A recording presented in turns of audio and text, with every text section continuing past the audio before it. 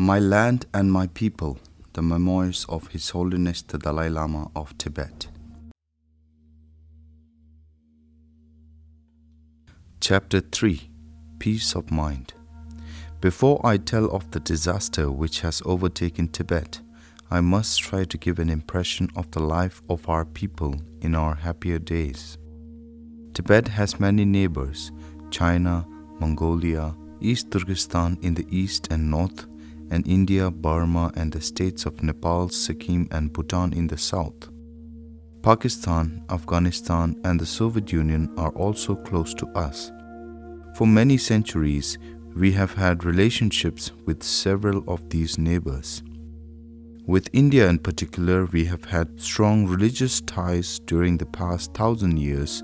Indeed, our alphabet was derived from Sanskrit because when Buddhism was brought to Tibet from India, there was no Tibetan script, and the script was needed so that religious works could be translated and read by Tibetans. We also had religious and political ties with Mongolia and China. And in earlier times we had connections with Persia and East Turkey, so that there is still a resemblance between Persian and Tibetan dress. In more recent history, about the beginning of the 20th century, we had political relations with Russia and thereafter for a longer period with Britain. But despite these neighborly relationships, Tibetans are a distinct and separate race. Our physical appearance and our language and customs are entirely different from those of any of our neighbors.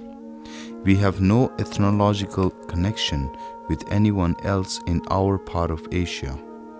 Perhaps the best known quality of Tibet in the recent past was its deliberate isolation. In the world outside, Lhasa was often called the Forbidden City. There were two reasons for this withdrawal from the world. The first, of course, was that the country is naturally isolated. Until the last decade, the route from the borders of India or Nepal to Lhasa was a journey of 2 months across high Himalayan passes, which were blocked for a large part of the year. From my birthplace in the borderland between Tibet and China, the journey to Lhasa was even longer, and I have already told, and that borderland itself was over 1,000 miles from the sea coast and ports of China. Isolation was therefore in our blood. We increased our natural isolation by allowing the fewest possible foreigners into our country, simply because we had had experience of strife, especially with China, and had no ambition whatsoever except to live in peace and pursue our own culture and religion, and we thought that to hold ourselves entirely aloof from the world was the best way of ensuring peace. I must say at once that I think this policy was always a mistake, and my hope and intention is that in the future the gates of Tibet will be kept wide open to welcome visitors from every part of the world. Tibet has been called the most religious country in the world. I cannot judge if that is so or not, but certainly all normal Tibetans regarded spiritual matters as no less important than material matters, and the most remarkable thing about Tibetans was the enormous number of monasteries in it. There are no exact figures, but probably 10% of the total population were monks or nuns. This gave a dual nature to the whole of our social system. In fact, it was only in my position as Dalai Lama that lay and monastic authority was combined. I had 2 prime ministers, one a monk and one a layman, and below them most other offices were duplicated.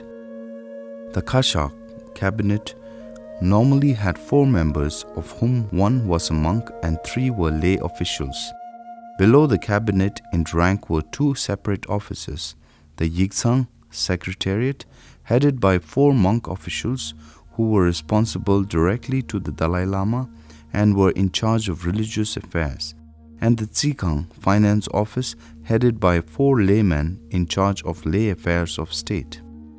The departments which any government requires: foreign affairs, agriculture, taxation, posts and telegraphs, defense, the army, etc. were each under 2 or 3 chairmen. There were also 2 chief justices, and the city courts had 2 judges. Finally, several of the provinces of Tibet had 2 governors.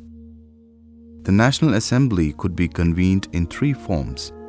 Its smallest form, which was almost continuously in session, included the 8 officials of the Yigzang and Tsikang, together with other high lay officials and representatives of the 3 great monasteries near Lhasa, about 20 representatives in all. The nucleus assembly could convene a larger body of about 30 members to consider specific problems, and on matters of great importance, such as the confirmation of the discovery of the new reincarnation of the Dalai Lama. Full assembly of about 400 members from all the official and non-official levels were called into session. Outside the monasteries, our social system was feudal. There was inequality of wealth between the landed aristocracy at one extreme and the poorest peasants at the other. It was difficult to move up into the class of aristocracy, but not impossible. For example, a soldier could be awarded a title and land for bravery, and both were hereditary. But on the other hand, promotion to higher ranks in the monasteries and among the monk officials was democratic. A boy could enter a monastery from any social class, and his progress there would depend on his own ability.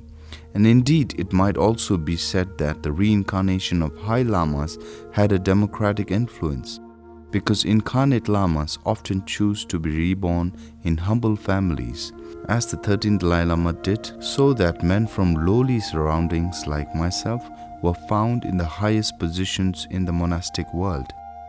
I use the past tense reluctantly because Tibet is under attack and one cannot say at this moment which of our institutions still exist and which are being destroyed. The monasteries had their own monk craftsmen to provide their own needs, and they traded to some extent. Some of them had large grants of land and some had endowments which they invested, but others had neither of these possessions.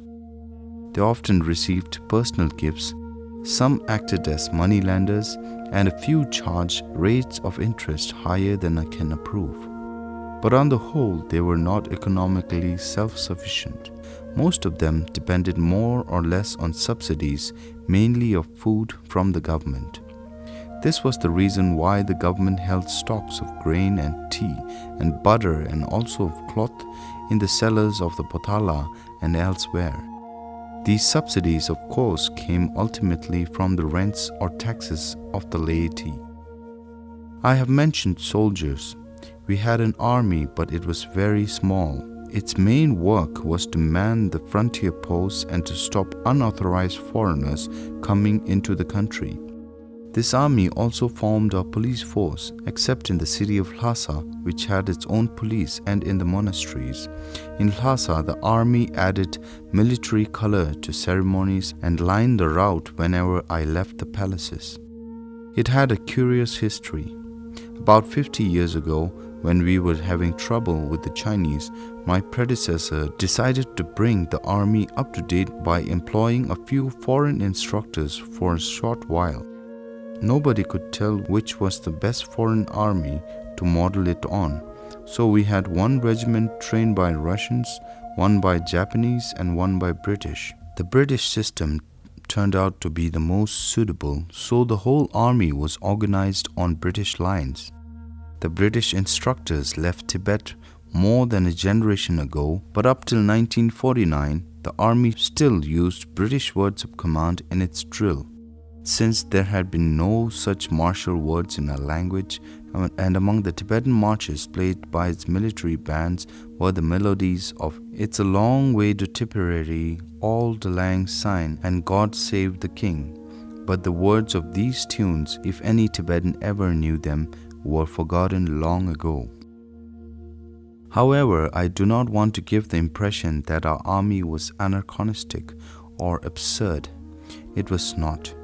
It had never been brought up to date by being mechanized, because that was impossible. It was far too small to defend our large country against attack, but for its own limited purposes, it was quite effective and its men were brave.